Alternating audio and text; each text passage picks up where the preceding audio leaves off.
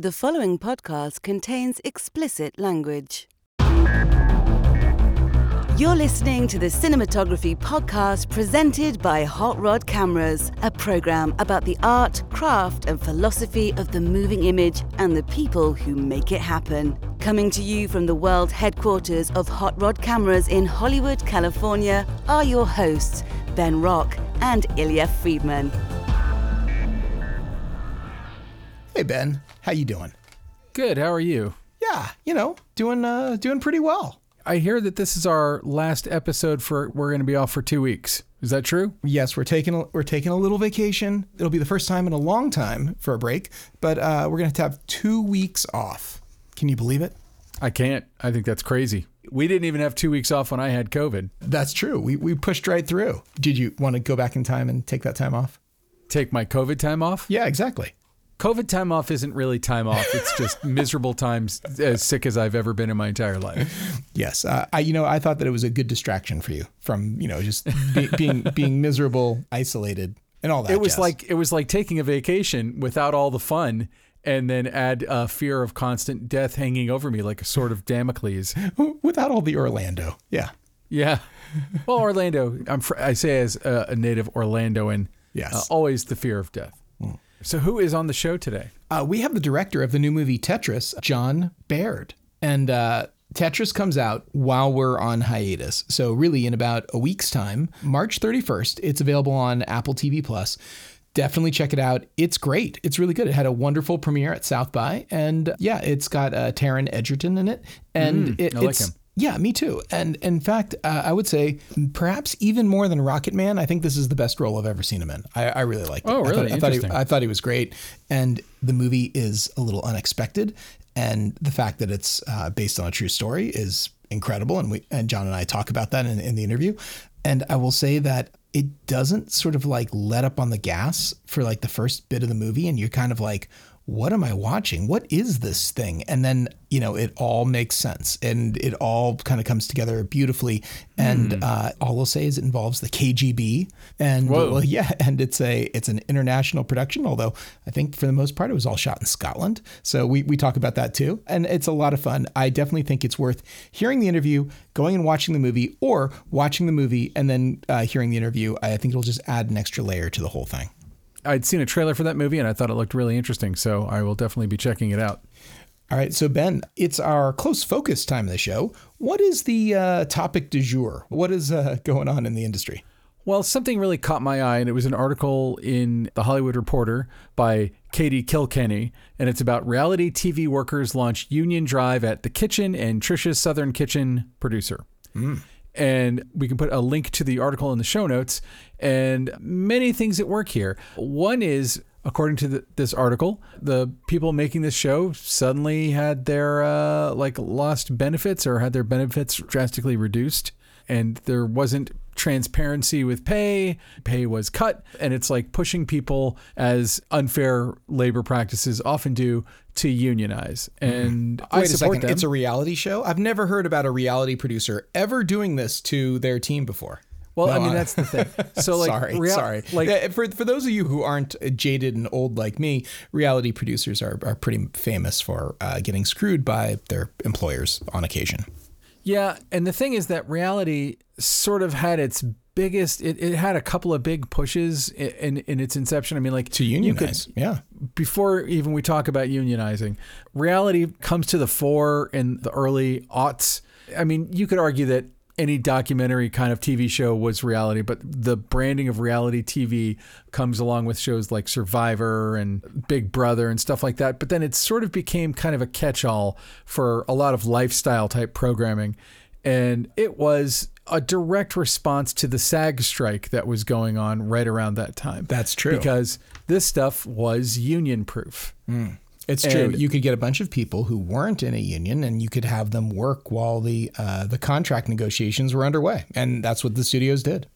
In fact, I know this as a DGA director. I haven't personally done this, but I know that there are a lot of DGA directors who work in reality directing.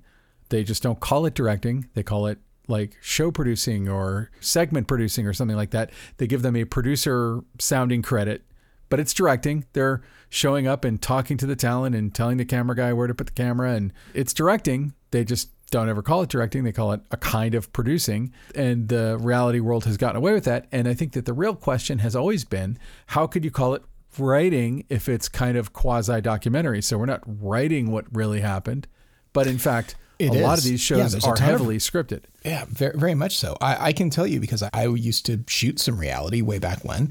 And for the same company, one show was about 90% documentary, 90% real, very little scripted. Occasionally we would be like, okay, well, we missed that shot. Can you guys walk into this restaurant again? But then the other show for the exact same people, the exact same company, was like 90% scripted. So it was exactly the opposite. And it was really about, maybe it wasn't scripted word for word, but the producers all had beats and the producers had to work with the talent more like actors than like real people to get them to shape the story that they wanted to tell, which was... Well, and you'll hear stories about like especially shows that are pretending to be documentary shows where it's like following a celebrity like Gene Simmons or something around. And I'm not saying I know from personal experience because I didn't work on it, but I heard through the grapevine, everything that ever happened in that show was completely scripted. On the flip side, you got shows like Deadliest Catch, and a friend of mine used to work on Deadliest Catch, and he's like, none of it was scripted, and moreover, there was basically room for one person to run camera and sound on that boat, and it was all dangerous and hellish, and it was all kind of put together in post. But still, so the question becomes, is the editor, and my wife directly behind me writes a pretty well-known reality show, but she writes it in the edit bay. She uses Avid. It's always funny because we've got Avid on one side of the room and Premiere on the other with me. So is she writing? Well, yes, she's absolutely writing. But is she writing a script that is then brought out and actors say those lines? No, that's not what it is. So it kind of falls into this oddball gray area. And I think a lot of reality shows do that because they don't have a paper script. They don't have sides. They have a producer who has to go out and get a bullet list of story beats or of interview moments that, where they're ginning up conflict between two people or whatever it is they're doing. And so what union does it fall into, I think, is the biggest question. Well, there's been pushes like this in the past, and the Writers Guild seems to have adopted these reality producers into their fold, specifically for this because they feel like they are crafting the story, that they are the arbiters of the story, and as such, they are a writer. So, I agree. No pushback on my part. So, but it's interesting though the timing. Not that they asked me. Yeah. Well, it's interesting the timing though right now of this too to come up because pretty much no matter who you talk to in the industry, they all kind of feel like we are on the eve of a writer's strike. So it's what I keep hearing about the Writers Guild strike is it's gonna, no matter what, it's starting in May. We're gonna the Writers Guild is the first guild to negotiate with the AMPTP companies, and the stakes couldn't be higher because they're pushing for residuals on streaming, which the last time these negotiations happened, I believe, was 2007, and streaming was not nearly what it is now. Like, streaming is everything now. It's true. And it'll be very interesting to see what happens because we've talked about this on the show before, and it's anybody's guess right now, but neither side is showing any initial weakness or planning on backing down quickly, it sounds like. So we might be at this for a while. Here's what I've heard from people who are way above my pay grade in this business who've been around a lot longer. The strike is 100% going to happen. It's going to start in May. It's going to end in September. So we're going to have a miserable summer here in LA. I hope that's not true. But what I've been told also is that it enables, and I remember hearing about this in 2007, it enables studios and production companies who have overall deals or whatever kind of deals with writers or executive producers that they'd like to clean house of who aren't producing for them. It enables them to just get a clean slate.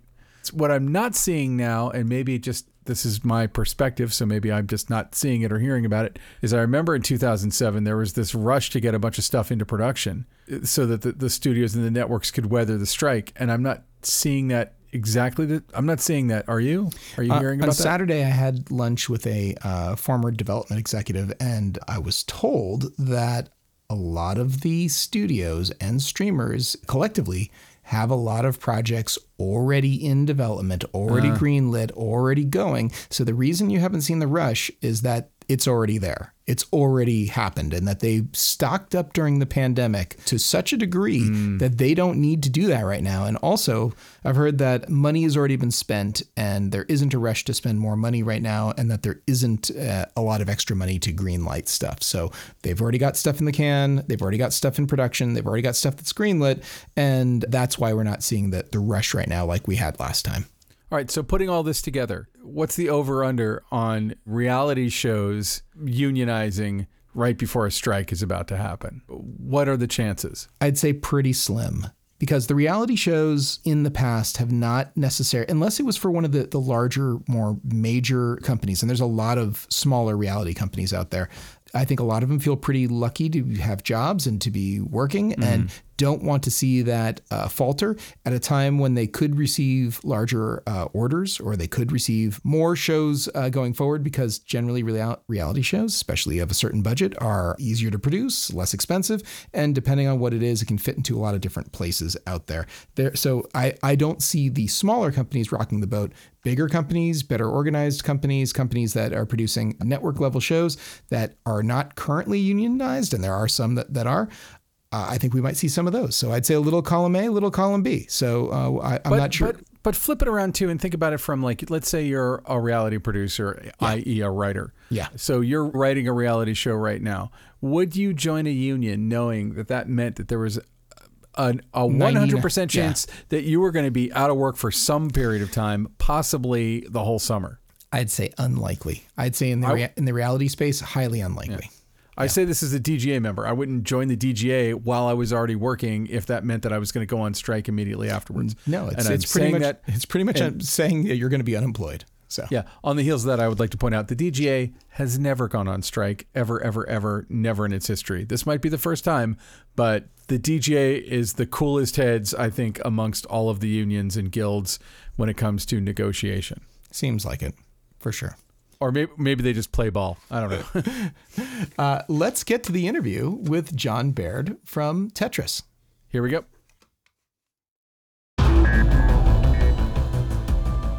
The Cinematography Podcast Interview. So, John, Tetris is so much fun. What an incredible movie. Let's jump back in time a little bit. First of all, welcome to the podcast. Thank you. How did this project come to be? I was working with the producer, Matthew Vaughan, on a different project. I'd been working with him for about 6 months. Then this script just arrived out of the blue. And we had been working with Taran anyway on this other project. When I read the script, I was really sort of just shocked at the true nature of it in terms of, did this actually really happen? I can't even believe that I had never heard this story before. I had no idea that this was for real. So what really got me interested in it was thinking, the feeling I had after reading that script in terms of my sort of amazement that if I could recreate that, if I made a film, I could recreate that with people when they watch the movie. That's the kind of movie I would like to go and see. I'd like to go and make and spend a few years of my life doing. So it was quite a quick turnaround, really. It was quite a quick move from one onto the other. But it very much ticked all my boxes, true story, political sort of backdrop, had a bit of humour, had a lot of heart, it was quick-paced, and the ability for some really strong central performances. So, yeah, it was a lucky one, really. I was quite fortunate, and I was thankful that they gave me the opportunity to do it. The movie is a lot of fun, and it has a really quick pace. And I think that when you've got a story that is fun and quick like that, it's easy to get lost in the reality, the trueness that you bring up here. Like, based on a true story, I'm sure there's some creative liberties that are taking place, but how true would you say this really is? How true to actual events would you say Tetris really is? Well, look, I mean, Alexei and Henk, they are executive producers on the film. They're obviously happy with the movie, that they appreciate that there's artistic license being taken there as well. But I think the basic story of a guy putting his life at risk, or two guys putting their life at risk, really, to bring this tale to the world while battling the forces of Robert Maxwell and the Soviet state is very much the true story, I think the kind of the stuff that we embellished was like the car chase through Moscow. I think that was a metaphorical sort of depiction of how the Soviet state was trying to prevent them from doing this, and how Maxwell had his hand in that as well, and he was trying to sort of leverage his relationships there. That's all very true. it's bizarre how much of it is really spot on, you know. Obviously, we had to Hollywood it up a bit in terms of the maybe violent scenes or action scenes, but the actual narrative itself is, I think we're quite there with it, you know.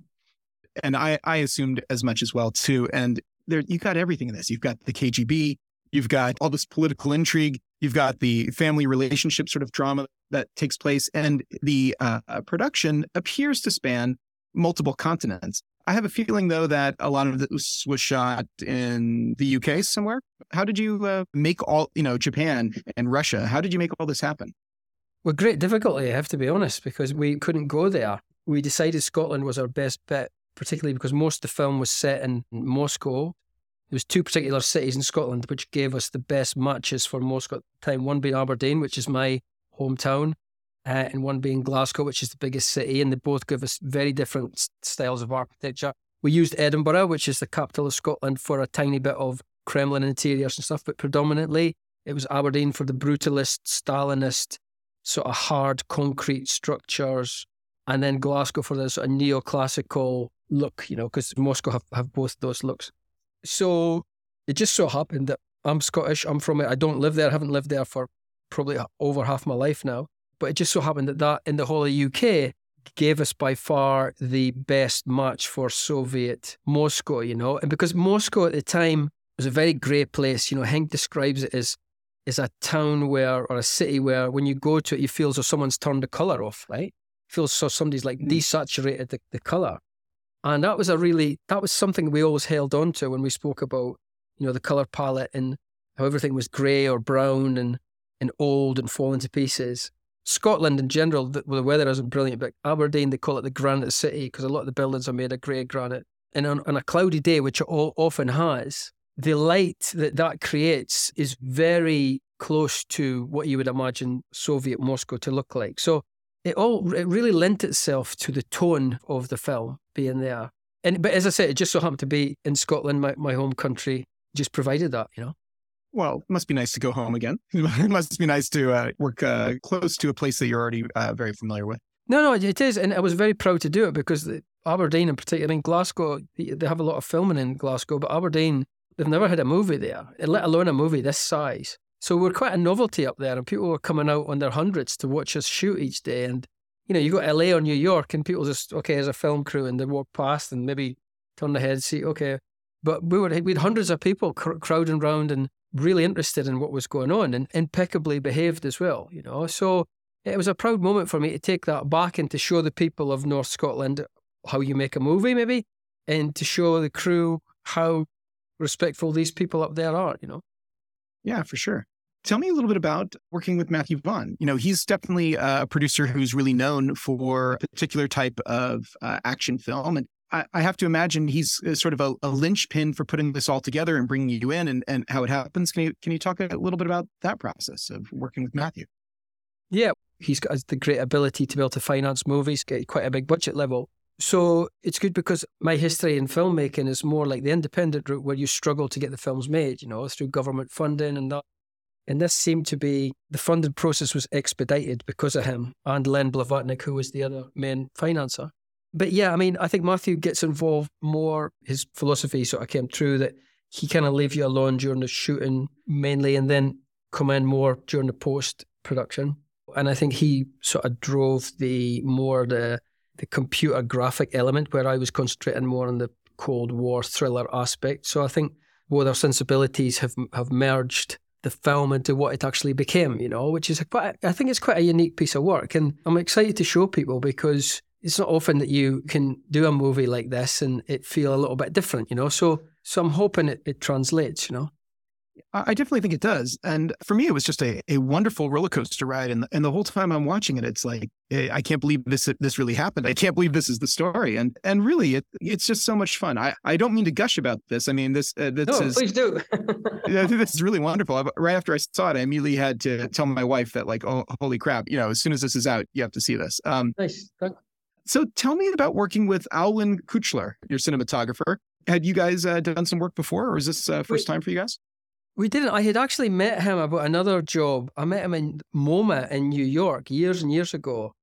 And weirdly enough, we had both forgot about that meeting until we were halfway through the Zoom for Tetris, and then we sort of went, we've met before, right? And it just all sort of, none of us sort of remembered, we clicked, but yeah, Uncle Alvin, that's what we called him, Uncle Alvin, because he's the sweetest man. And like a lot of, DPs and stuff, he lives in his own, he's got his own world going on, but it's a beautiful world, and he is lovely, self-deprecating guy. And the Germans sometimes get a hard time about the lack of humour they've got. But Alvin I found to be someone with a great sense of levity and someone who could really laugh at himself and just endear people to his craziness of working, just by being predominantly an uber-talented individual and a really lovely human being, yeah? And he made that experience really enjoyable for me because he's so experienced and working at such a high level. He taught me a lot of stuff. He had a fantastic operator as well. But yeah, he's lighting, particularly the Russian stuff, was some of the best I've ever experienced on a set. He's a very special cinematographer. Well, you bring up the Moscow portion of the movie. That's a really big part of the movie. And I know you talked about the desaturated color palette, but can you talk a little bit about how you guys came up with this look? I know maybe it might almost seem cliche to say like, desaturated. It's not desaturated. It really emphasizes grays and browns and earth tones and that sort of thing. What was the visualization process like doing a COVID movie and coming up with the look for this? Yeah, well, it was such a big team effort. And then you throw the costume designer into the mix as well. And it didn't feel like an ego thing, because sometimes you have it only takes one of those departments, egos, to upset the apple cart. And, so it's not rocket science, right? It's not, if you're trying to replicate Moscow, it's not rocket science, because you've got archive footage that you can reference. You've got people who were there at the time, whether it's Henk himself, Alexei, whether it's Len Blavatnik, who's one of our financiers. So it's not just a case of just the desaturating the look. As I say, it's not rocket science to do it. It's rocket science to get everybody to do it at the same time. That's where the rocket science is. So you kind of, as a director, you're working, obviously, a lot of your job is with the actors and stuff, but you're also working as a school teacher or a psychologist or a motivator, or, you've all these different sort of assets you have to try and bring to the table. And a lot of that is getting your team right and for them to be working for the greater good. So that was the thing with Alvin. I thought he was definitely the most experienced out of everybody on that crew, but he never once used that as a weapon or a tool to go, yeah, it's my way because I've done this, that, and the other. Very, very humble about his past work, but everybody knew what he'd done, so everybody listened to him. He didn't have to say it because we knew. Well, John, let's talk a little bit about your journey. How did you start out in this crazy business? It sounds like you were a production assistant at one point. Yeah. Take us down your path to getting the bug and deciding that directing was going to be the thing for you. So I grew up in a fishing town in the north of Scotland, just north of Aberdeen, the place I was talking about. And none of my family were particularly into film, or they weren't educated or into art or music or anything. It was a very loving environment, but I didn't have any of that. But my dad used to love musical theatre. Yeah, he was a construction guy, but he loved musical theatre. He just had this thing about going to musicals, and we would go to musicals down in London when we visited my uncle down there, and this would be the secret thing that I used to do as a kid. I would never tell the guys back home, yeah, because we're all like tough guys. But I used to love it, and the feeling I used to get when I came out of a musical was something that I sort of kept with me right through my early years, and it was like, I want to replicate that feeling, yeah, in my life. Yeah, that's what I want to do. I didn't know what a movie director was. I didn't know what a director was. I thought I wanted to be an actor, right? Because that's the glamour part you think as a kid, right? So when I sort of started to get into movies and look at it, and then I was like, no, I think I'm more suited to this. And it was a slow, organic sort of process of getting into that. And then so I went down to London and bummed around for 2 years, couldn't really get a start, didn't know anybody in industry. And then eventually this job came up as a PA in the smallest sort of production company. And I'll take it, and my first day on the job was to go to my boss's house and pick maggots off his kitchen floor and put them and put them in a paper cup and take them down to the environmental health to get them checked out. And I was so happy to do it because I was like, I know I'm on a path now, right? Show business. Yes, this eventually will lead me somewhere. Now I'm on this train. You are not going to get me off this thing, yeah? So just learned on the job, eventually got a job at BBC and started sort of directing inserts for these topical comedy shows and lied my ass off really to get me the next job and said I could do things when I didn't, couldn't do them. And eventually you get to a place where you learn on a job and you get there and you get your chance, And that was a short film that I did and self-financed. And so I never looked back from there really, but it was a really hard journey because I didn't have the contacts to get me in, but I just made sure that once I'm in that door, I'm just like, there's no way you're getting me out of this, And it was reading books. Like there's a great book that I still keep very close to me. It's called On Filmmaking by Alexander McKendrick. And it's such a great, simple, you know it, right? And I'm not a big fan of these self-taught books, but that's one I always keep near me. And it's one that I used from early on in my career to help me make these decisions, So very grateful, but it's taken a lot of hard work to get here. What do you think along the way? Because, I mean, look, this isn't your first directing gig. You didn't go from being a production assistant to, directing this movie for Matthew Vaughn and Apple with, big stars and, incredible cast. And what was your break along the way? What was there a point, you're working as a PA, you're picking maggots off the floor. Yeah. There has to be a series of events, of things that catapult you to the place that you're at now. Is there one in particular that you go, yeah, it's a really good thing I was at this place on a Tuesday. Otherwise, where might my life have gone? Yeah. So what I think it was I was doing this short film and it was called It's a Casual Life. And it was about the soccer hooligans. Yeah. And just at the time, there was about to be a movie shot in London called Green Street. Yeah. Green Street, starring Elijah Wood, Charlie Hunnam, right? Well, I was shooting this short film. They were about to do this. And the director heard that we were about to do this short film, this big fight scene. And she said, it was a female director, Lexi Alexander. She said, can we come down and watch you how you do your fight scene? I said, yeah, come down. So we did it. And then on the job, she was like, I need you to be my assistant on this movie. Yeah. I'd never worked in a feature film before. Never ever worked in a feature film. And I was just like, sign me up. I don't care how much I'm getting paid. Sign me up. This will be like film school for me. Yeah. Yeah. So I was with Lexi through the whole thing. Saw everything, the great things, the stuff that we got right, the things that we didn't get right, but learned really through just sticking close with her, how a movie is put together. And I met someone on that film who was, came from a wealthy family and they were willing to take a chance on me for my first feature film. Yeah. So that was the day that it all changed for me. And I'd never looked back after that. It was like the short film onto that, to meeting somebody there, onto my first feature film cast, then which led on to Filth, and then but that was the day it changed. Was when Lexi hired me as her assistant. That's a great story. Okay, so you've worked in television too. You kind of go back and forth between television and films. Do you prefer the feature world? Do you prefer the episodic world? What do you have? Do you have a preference for the type of work you like to do? I definitely prefer the film world. Yeah, I mean the difference in respect you get as a director from movies and TV is still a big difference. Yeah. Because in TV, you have the writer on set and you don't feel as though you're driving it, so much in TV. Unless you're uber director, do you know what I mean? Unless you're massive in film, you still very much feel as though you're the person in charge, which is a control freak I like to be, For the aspiring director out there, and there's quite a few of them, do you have any advice on how to get that break, how to keep going, how to, make it happen? What would you tell someone who's trying to get into this today? I would say be in it for the right reason for a start, yeah. Don't be in it for the glory, because there's a lot less of that than there is hard work. Never be intimidated by someone because of what they're telling you, but be respectful of someone from what they show you, because that's just basically an action speaks louder than words things. But the main thing for me is be in it for the right reason. And if you can tell a story to your friends or your family, you can be a director. If you can't do that, be something else. I think that's a great place to leave it. John, thanks so much for being on the show. I don't know if you do any social media, but if someone wants to follow you out there somewhere, do you do any of the socials? Are you on? I do. The only one I really do is Twitter. I just recently signed up for Instagram and I'm going to try and get more into it. And I know as a director, I really should be doing that, but Twitter just seemed to work for me. And my handle is @JohnSBaird.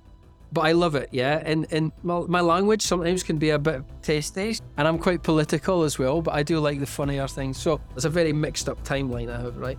But yeah, that's the thing I concentrate mainly on is Twitter, yeah. We're going to put your Twitter on our official website so people can go to our website, camnoir.com, and they can find you. It was so much fun. I really hope to have you back on the show in the future, and I can't wait to see what you do next. Great. Thanks so much. I really appreciate your support. All right, so that was John Baird, the director of Tetris. And we just, once again, it's going to be on Apple TV Plus starting on March 31st, 2023. Check it out. I really thought it was fun, and I think you will too. I look forward to it. And now, short ends. So Ben, it is our short end time of the show. What is your obsession this week, or what are you into? What are you all about? Well, I think I maybe talk about YouTube channels that I follow a little too often, but there's this YouTube channel. I fell into this weird hole of magicians and mentalists. And then this one guy named Spidey, I don't know really anything about him except he has a channel where he shows you magic tricks and how to do them. But he also talks about how he's like trained in behavior analysis and body language and all this stuff. And he has a channel called The Behavioral Arts. And he's been chasing topical stuff. And a year ago, he did a kind of an in-depth thing about the Oscar slap. And then just, 2 weeks ago, Chris Rock released his Netflix special in which he goes into great detail, the first time he's ever publicly spoken about the slap incident. Mm-hmm. And I highly recommend the Chris Rock special, not just because we're both named Rock, but because he's your cousin, isn't he? I don't believe so. Okay. Maybe very distantly, but I think he's possibly the best comedian working today, and I thought that special was amazing. But then on top of that, the stuff he goes into about the Will Smith slap was pretty hard-hitting stuff. No pun intended. or all pun intended. Or pun intended. Unintentional pun intended after the fact. I'm on the Behavioral Arts YouTube channel right now. I just pulled it up. And 846,000 subscribers, 90 videos. This guy did not just fall off the turnip truck. It sounds... No, he's good at what he does, but he does a really in-depth analysis of Chris Rock's body language, vocal inflection, facial expressions. And he kind of does actually a two-part. He did one last week that was kind of in-depth. And then this week he brought on two guests to help him kind of analyze a lot of it. And I mean, I feel like, what does this have to do with cinematography? Not a fucking thing. But but I do think that as filmmakers, cinematographers, directors, whoever's listening to this, people who want to do this, like, be a student of human behavior. And agreed. And in fact, I'll go for a step further and just say, if you're working on set, you ought to be able to read the room really well. That's true. You got to know what the hell's going on and when to, keep your mouth shut and when to just, nose to the grindstone. Yeah. Watch Glenn Ross a lot. But I love the way this guy Spidey, I don't know what his real name is. He just goes by Spidey. He calls by Spidey. I mean, that's like his professional name too. He's a mentalist and stuff. He does, shows on Netflix and stuff. The way and the detail in which he breaks down kind of micro expressions, facial expressions, little things that maybe you think about, maybe you don't. And I just find the guy super interesting. And then realizing that sort of this guy's background, is almost the same kind of background you would have if you were going to join the CIA. Like this guy's an expert at reading micro expressions and body language and this stuff and the detail in which he goes into it. Anyway, I don't have much deeper than that to say, but I watched it. I got a lot out of it. I thought it was very interesting, and I've really enjoyed his channel. So you might check out some of his other stuff. And for God's sakes, check out the Chris Rock special too. It's a solid comedy special, and then the end of it is just friggin' brilliant. Like, it's just a brilliant, horrible takedown. I'm curious to watch both now. I haven't seen either, and so both are on my short list. Can I tell you, no one's going to care about this, but let me tell you how I watched the Chris Rock special, because it's awful. On your phone? I did watch it on my phone, but it was even worse. Oh, no. I then came home and watched it on TV. While you were driving? Sort of.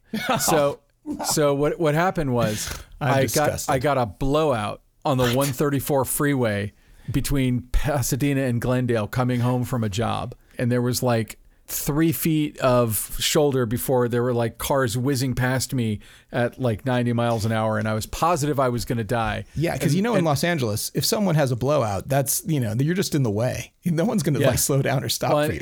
And it took over an hour for AAA to get there, but that's over an hour for me to watch the Chris Rock special while I feared for my life. On the side of the road, you just like went to your happy place, which was Netflix, on your phone and watched the Chris Rock special. And you're like, well, if I'm going to die, I'm going to go out laughing. Is that more or less? Yeah.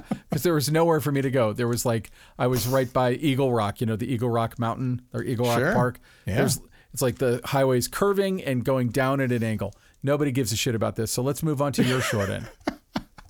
Well, Hot Rod Cameras had a really cool event last week, which was a Proteus 2x anamorphic lens event for a company called Laowa. It's actually the parent company is called Venus Lens, and you can find them on the web at venuslens.net. But of course, Hot Rod Cameras sells all their products, and we keep a ton of them in stock for demo. I would say we keep as many Venus lenses out there that they make, and they make all kinds of really unique stuff. They make this one called the Periprobe, which is like a periscope lens that you've seen tons of stuff, particularly online, that's been shot with it. But they introduced some really cool anamorphic lenses that were very inexpensive, about $1,300 a lens last year. And they're great. They started with a Kickstarter program, and now they're out there. And we keep all the different flavors of that at Hot Rod, and people come in regularly and test them out and see what they're like. But just recently, we got to have the premiere debut of their new Proteus 2x anamorphic lenses. And let me tell you, these lenses are amazing. The optical performance is probably on par with lenses that are way, way more expensive. I'd say, they're the best lenses out there at triple the price. They're amazing, and they're coming in at under $5,000. And if you buy them in sets, actually, if you buy them in packs of 2, you actually get a discount. There's 4 focal lengths available. They haven't officially announced it, but at our event, they dropped all kinds of really interesting bombs about the future of Laowa and their lenses.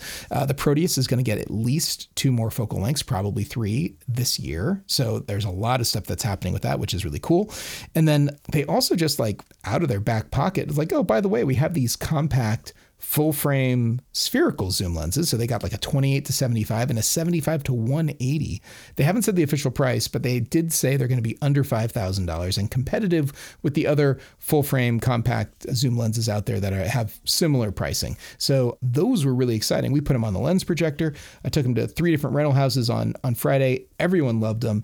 Anyone who owns like a Sony FX series camera or any other sort of full frame camera who's been looking for a full frame compact zoom that isn't going to totally break the bank, I think they're going to have to look really closely at these because they're quite awesome. Hot Rod Cameras will put together a pre-order for them as soon as possible. And so anyone who's interested in them will be able to check them out. I know they're going to be at NAB. Even though you won't find a scrap of information anywhere online about this. This is an exclusive to Hot Rod Cameras, and then by extension, the Cinematography Podcast. So new lenses, really, really high quality, very low cost. And for anyone out there who is actually in the process of building their kit, they are a filmmaker, they wanted anamorphic lenses, but found the price of everything else out there just too damn intimidating. You're going to be able to get a set of 4 lenses for way under $20,000. As a matter of fact, I think that if you do their rebate, it ends up being like $14,000 and change or something right now, which is nice. Just kind of unheard of for anything that's this quality.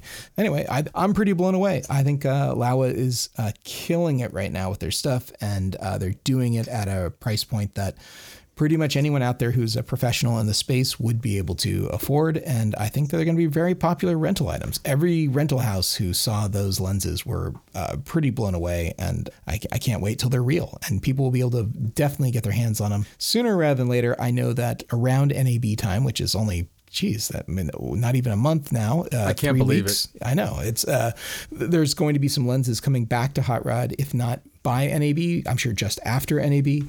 And we'll probably do another event, and people will be able to officially play with them. And maybe there'll be a couple more focal lengths by then for people to check out. But anyway, exciting stuff.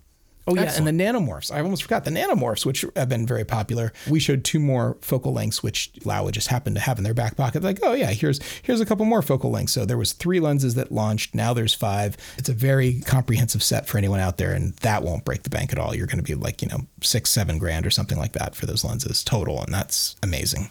Anyway, so Ben, I think that just about does it for our episode. Where can people find you? They want to find you.